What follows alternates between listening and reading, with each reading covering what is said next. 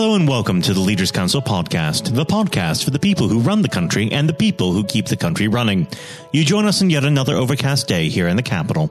I'm Matthew O'Neill, and today, as always, we ensure that we have a variety of distinct perspectives on leadership. First, we're joined by Jill Limmack, Director of Turner Art, a supplier of high-quality art design and craft products. Jill, hello. Hello. Thank you for coming on the program today. We might as well cut to the chase. What does the word leader mean to you? Well, the word leader, as far as my business is concerned, is to basically run a business and look after the staff with integrity and morals, if you like, so that it's not, for me personally, it's not about money necessarily. It's about making sure and ensuring that our customers and staff are looked after. And how would you describe your personal leadership style? I'm a very much hands-on sort of person.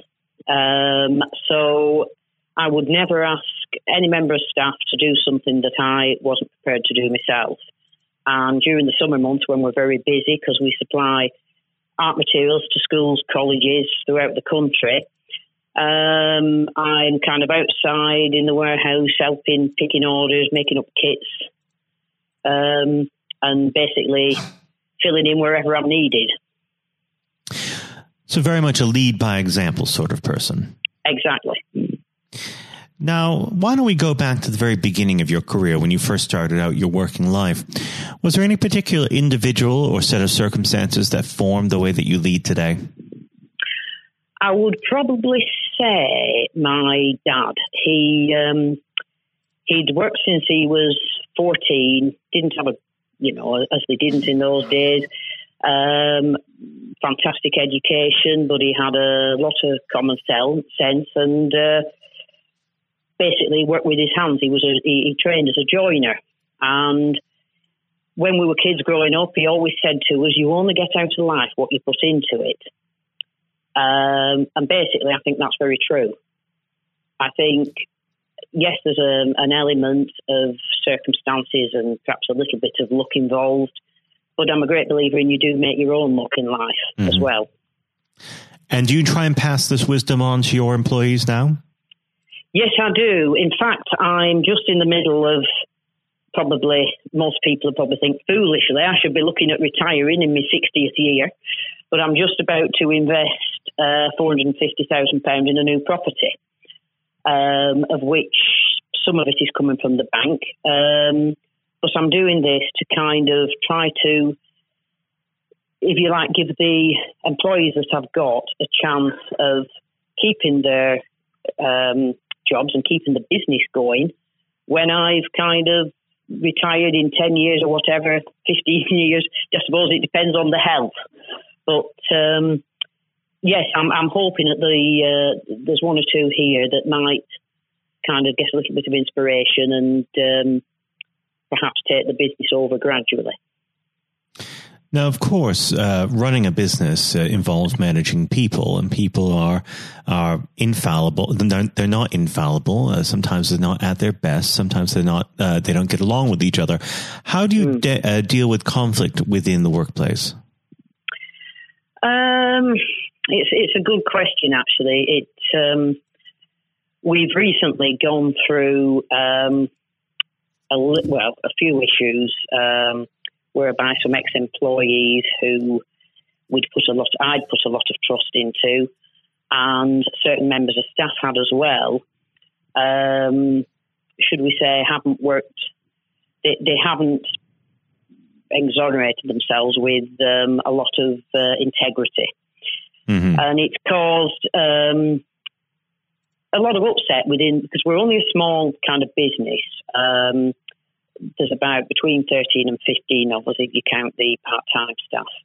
So we're a kind of small-knit company, and these certain individuals who had basically got the trust of everybody here, including me, have tried to take the jobs away and the business. And you kind of have to, there was a lot of anger at the time, and from my point of view, it's a case of, okay, this has happened.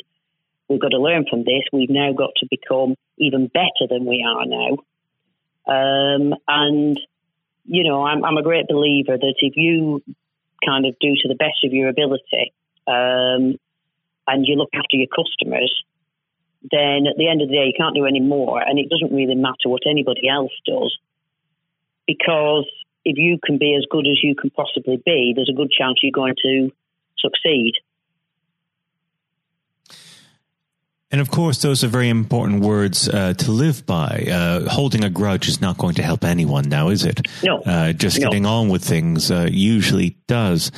Now, if I was to ask you to objectively identify the greatest leader, living or dead, who would that be? I would say the Queen. Mm-hmm.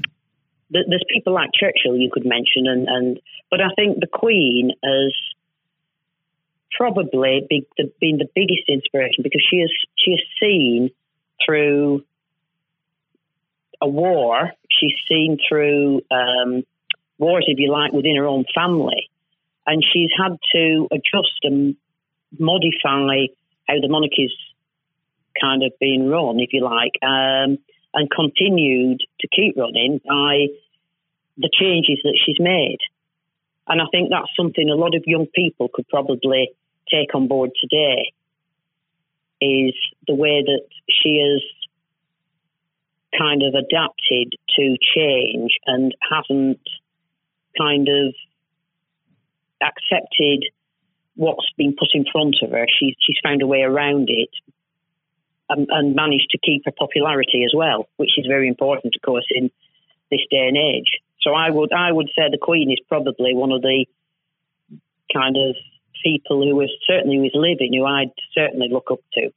And of course, with a lot of great leaders that people think of off the bat, whether it be Churchill or Nelson or someone of that nature, they burned very, very brightly for a very short period of time, whereas Her Majesty has been able to lead the monarchy since her ascension.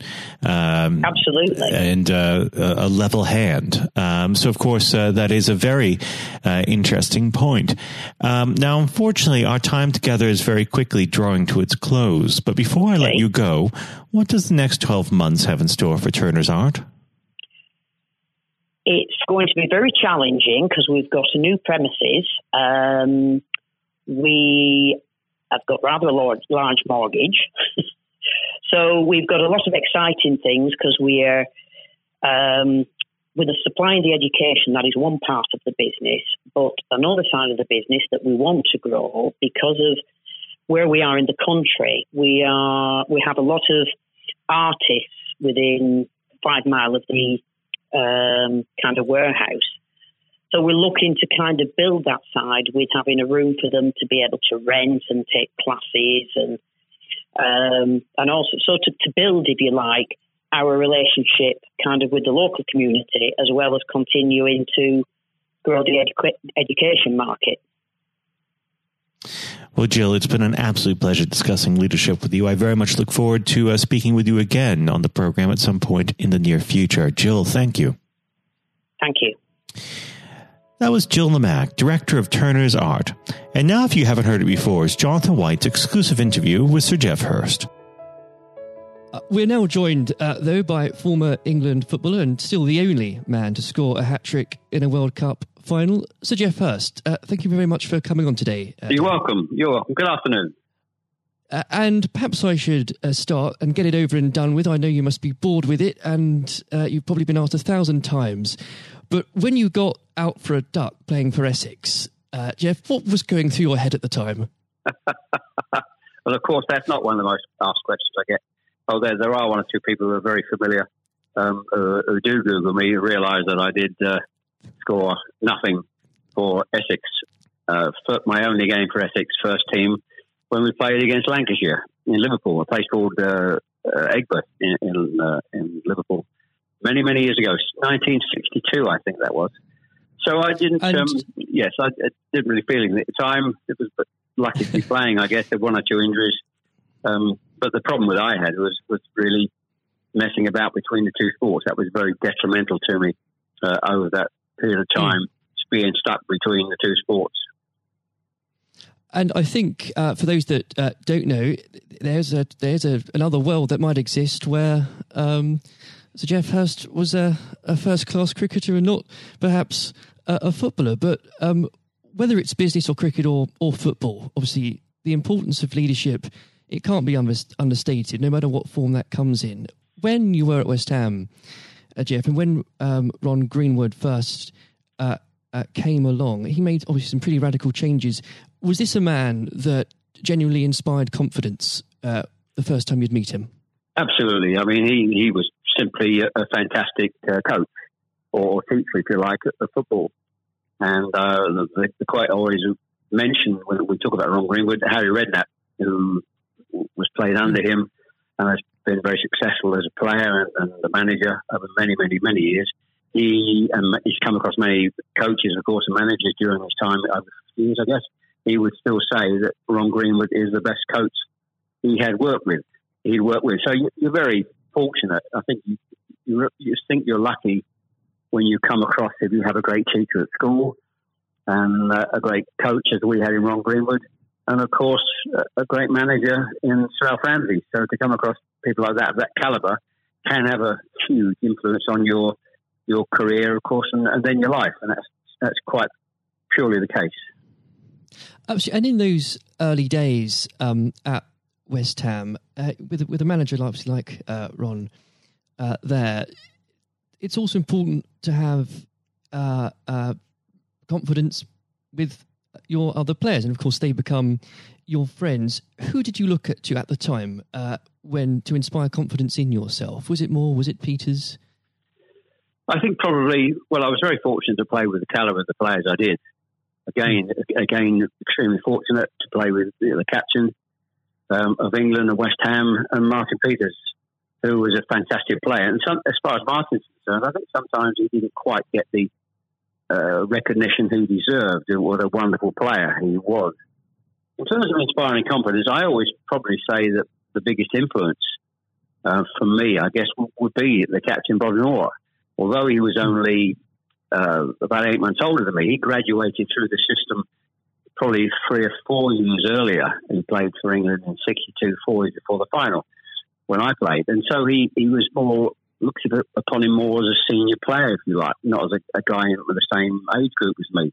And I looked at how he trained, how he acted, how he behaved, and how he played. And so he would say, I would also say he was a big influence on me. One thing I would say about leadership, I do understand clearly in all walks of life, leadership is at the top, is absolutely vital for a business, a football team, in any walk of life to be successful. And it's quite evident. I was in the motor trade for a long time as well, selling car warranties to car dealerships. And you could almost tell when you walked into the business, many of the car dealerships, you could almost tell from the moment you walked in by initial reaction, people came and welcomed you, that the business was well run or conversely not well run at all. And so I understand the value and quality of leadership. And that's why I'm very fortunate to be involved in my career in those early days with two great leaders in Ron Greenwood and Alf Ramsey. Absolutely. And since you've already brought him up, Geoff, I think it'd be remiss not to go a little bit further with that. But obviously, after at West Ham, your playing came to the attention of Sir Alf Ramsey. Now, there's a man I'm sure when you walked into a room, you knew who was in charge. When it came to managing that England team, what was his style like, Geoff? Well, the first thing I say about Alf Ramsey, he's probably over my life the most powerful influence who had on me as a person. Naturally, it happens to an extent because he's got your whole career in his hand. Whether he picks you for England or he doesn't pick you, it can have a great impact on your career and, of course, your life. But in that era I was involved for 6 or 7 years, it was quite clear who was the boss. He was quite very, very strict, probably at the time it may be overly strict, but at the time you probably wouldn't necessarily get away with it in today's football because it's changed dramatically in how you deal with players then and players now. But he was the most powerful man I came across, and very few people. And he was quite ruthless in getting people out who didn't want to be part of a group, part of a team. It is important that if you've got a group of people, and that's in any walk of life, they're all singing off the same hymn sheet, and you don't have anybody that's griping or moaning about the system. And if you've got people like that in your organisation, one thing I have learned, and I've taken it on in my life, my family, you've got somebody in the group that doesn't want to be part of it, you get them out. And Alf, I think, was quite ruthless of that in his staff. And I think that's one of the most serious things I think I've learnt over a long period of time. And is there, do you think, a specific moment, I'm sure there's probably dozens, but is there a specific moment, Jeff, you could perhaps pick right now that did show those qualities in Sir Alf so sharply? Yes, I think for me, certainly, I think there are instances of players who you thought would be in the team or certainly in the squad, and surprising they were not.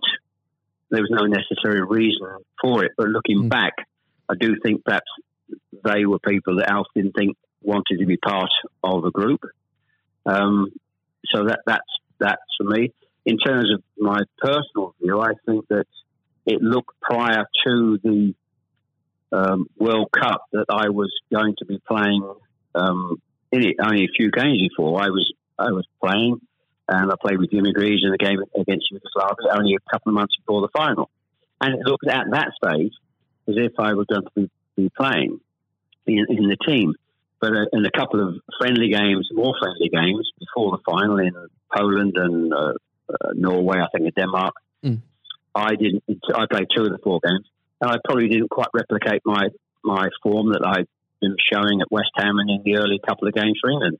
And he left me out in the first game of the World Cup against Uruguay. He started off with Jimmy Greaves and Roger Hunt.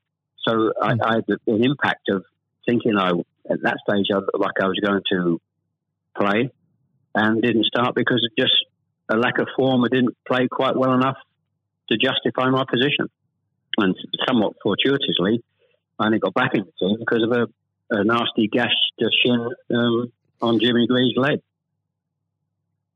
And I think what you've said there, Jeff, actually does sum that up really well. And more than that, whilst it's important to have that someone in charge with those qualities, it's almost useless if there isn't a strong and unified team behind them. And there really must have been moments, if maybe there weren't, but let us know, in that 66 competition, the prolonged pressure on all of you, the weight of a nation, did it get to you? Oh, not for me personally, no. I think, and I don't, not for me, not for a second. I think I was just happy to be involved in the squad initially. Not at all. You're not aware of the magnitude of the occasion, really, looking back out. So I never really felt, people talk about pressure a lot and it's there, and players talk about it in life. I didn't really necessarily feel any great pressure during the time I was there. And what is also important to say about Alf Ramsey, the people he left behind that were left in the squad after he'd moved 1 or 2 players out, the squad were a bunch of very hard-nosed, professional, top-quality people. And that was, again, the leadership that Al showed. He got people in together that were very, very strong personally. And I think that was part of the success we had. We were I always describe our group as hard-nosed professionals. We have some great players, but overall they were great hard-nosed professional players. And great quality people who we've kept in contact with, over the years. And Jeff, I've got to ask, and I'm not making this up, I've genuinely heard that people do ask you whether or not you realise there were people on the pitch at that moment. I imagine you were busy on something else.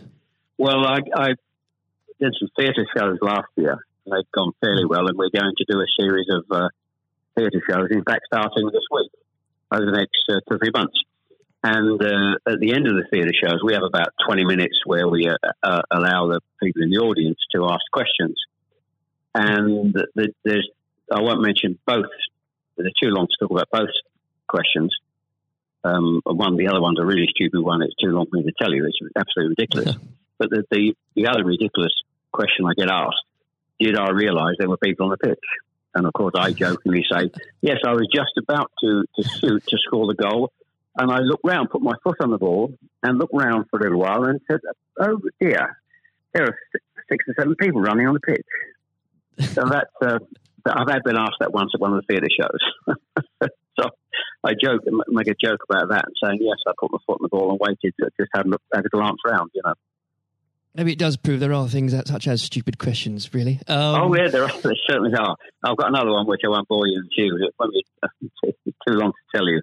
I was in a Jersey, or Channel Line, Jersey or Guernsey 2 or 3 years ago, and most stupid, irrelevant questions that absolutely nothing to do with football whatsoever, which was absolutely, but I can use that now because it is quite funny. Well, maybe another time then, but we... well, you want me? I can tell you if you want. You got time? I can tell you if you want. Jeff, go on. I think it would be silly if I said no at this point. Okay, so I was doing at a dinner in the Channel Lines, 300 or 400 people, black tie dinner, guest of honour. On this occasion, I was speaking for about 20 minutes, then allowing questions from the audience at the end of the evening. And there was usual football questions, and then all of a sudden I had somebody at the back who asked a question. I didn't quite hear what he said. He didn't have the microphone with him, so I said, I didn't hear what he said. Can you please give this chap the microphone so I can hear clearly what he said? So the chap had the mic, and he said, when a turtle loses its shell, is it naked or is it homeless? Right. What a question. What a question. I think that would be definitely in the stupid category, wouldn't it? So we had a laugh about that. You've got to have a patient of a saint, I think, sometimes to put up with things like that. But then again, I found it amusing. I just found it amusing. In fact, some of the audience found it highly amusing as well. So it did make us laugh that day. If you can put up with my questions, you can probably put up with anything. But there would have become a point, though, Jeff, I think you were a young man when obviously this happened, when you must have realised that teammates, began looking at you for leadership. Is that something that occurred to you, or did you just realise that by one way or the other, people actually begin to look up for you for inspiration? Well, possibly. That's never really struck me until you've actually mentioned it now, quite frankly. It's a new question. Does anybody look up to me? I'm sure perhaps there are people who pay you compliments of fans of West Ham and Stoke, and of course England fans who I think probably it would be very immodest of me to suggest that I felt that somebody was looking to me for inspiration. You don't have to, but I will. Well, it's okay for a third party to do it. Perhaps that may have been the case over the years. People look at you and maybe it has a helpful effect. But I do think you how you behave and set examples on and off the pitches, people must realise that has an influence. How you react and behave to situations on and off the field surely probably has an impact to younger players coming into the team latterly. Yeah. And with that, looking at football today, is there anybody that you think particularly on the field or the sidelines that strikes you as someone with those qualities that you could identify in a natural leader? Well, current players, you mean? Oh, players, managers, anybody that you look to today, really? Well, I think some of the outstanding. I think the best example about a leader at the moment is Klopp at Liverpool. He has been absolutely fantastic to acquire the players and get them to Their attitude is absolutely fantastic. They're great players, but there's more than just being good players in football. It is have a good player with a fantastic attitude, and their willingness to work for each other and the team is absolutely outstanding. Hence these unbelievable results. There are, and the great players not always succeed as individuals, or probably even certainly as a team if you haven't got the right attitude alongside it. And they're probably, and that comes through the leadership. That's not just luck. Absolutely. That's absolutely leadership. He'd be the best example, of course, in football terms today. Easily. And of course, but going back not that long ago, Alex Ferguson is just absolutely. You've got to take him as the first example, because Klopp's only done this over a period of time, a short period of time. But if you look at the 26, 27 years that Alex Ferguson did with Manchester United, and subsequently since he's gone, how they are not doing so well. He's the best example of management we've probably ever seen, and I don't think anybody will see the light of that kind of leadership again. It's absolutely astonishing. And do you think, could you imagine Sir Alf or even Ron Greenwood managing teams today? Yes, I think so. I think yes, no question at all. I think Ron Greenwood. Yeah, well, the answer, straightforward answer is yes. Good answer. The straightforward answer is yes. I can elaborate as much as you want, but the straight answer is absolutely categorically yes. And with and I know if we could talk about this probably for the next hour or so, but I'm conscious of the time. Looking back through your playing career, perhaps especially your time for England, who was it that struck you more than anyone else on the pitch that displayed qualities of not just leadership but companionship and level-headedness that you think that have stuck with you all these years later? Well, I think I was very fortunate, and I wouldn't pick any one player out. I think looking at that, so many, and that's why we were successful, because we had so many showing all those qualities that you just mentioned throughout the team. I think that was outstanding, and it's an opportunity to talk about all of them in that breath. And there was nobody. And going back from an earlier question for me, all hard-nosed professionals, good teammates, good socially, and that's why we kept in touch with each other on our golf days every year up until about 5 years ago. Of course, with the sadly dwindling numbers, we still got on. Our wives got on all together all those years later. It didn't just finish after '66. That reunion, that camaraderie, that team spirit, getting on with each other lasted for a long time. And I wouldn't, when you put those questions and how you categorise those, I would pick every one of the 11 players who you put in that category that were like that. There was nobody else. They were all outstanding. And I think that was a big part. I can't stress how big a part that was. And I've said that many times, for the success of the team. We had some great players. We had some great players, of course. But without the attitude alongside that, going back to an earlier question, we wouldn't have been as ultimately as successful. Exactly. Without that, the whole will never be greater than the sum of its parts. But with it, yes, the word is team. The word is team. Absolutely. And I always use the word team when I talk. Sometimes together, everyone achieves more, and that's the same in any walk of life. That's fundamental.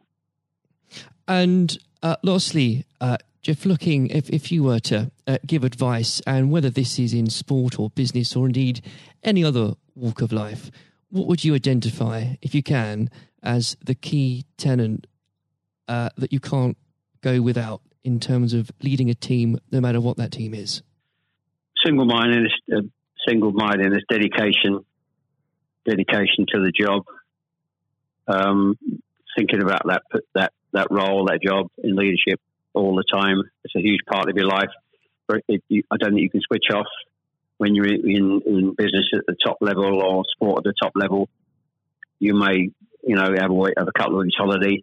But I'm even sure if these top managers and leaders in all walks of life are away on holiday on a beach somewhere warm, I'm sure they will not switch off for 2 weeks and completely not think about their role as the boss of an organisation. And I think you're completely focused. You're always thinking about things, thinking about improvements, and it's just dedication and tuning your life to being successful. Excellent. Well, Jeff, on that point, thank you very much for joining us today. You're welcome. Very good nice to have a talk about this and just go over the past and just refresh my own memory about the quality of the players I grew up with. Excellent. Another time, it would be great to talk again. Thank you, Jonathan. Thank you. This has been the Leaders Council podcast. Thank you for celebrating excellence in leadership with us. I have been your host, Matthew O'Neill. Until next time, goodbye. Thank you for listening to our podcast. The views expressed within the podcast do not reflect the views of the Leaders Council of Great Britain and Northern Ireland, its parent company or subsidiaries, members of staff, other guests, or any other person therein associated.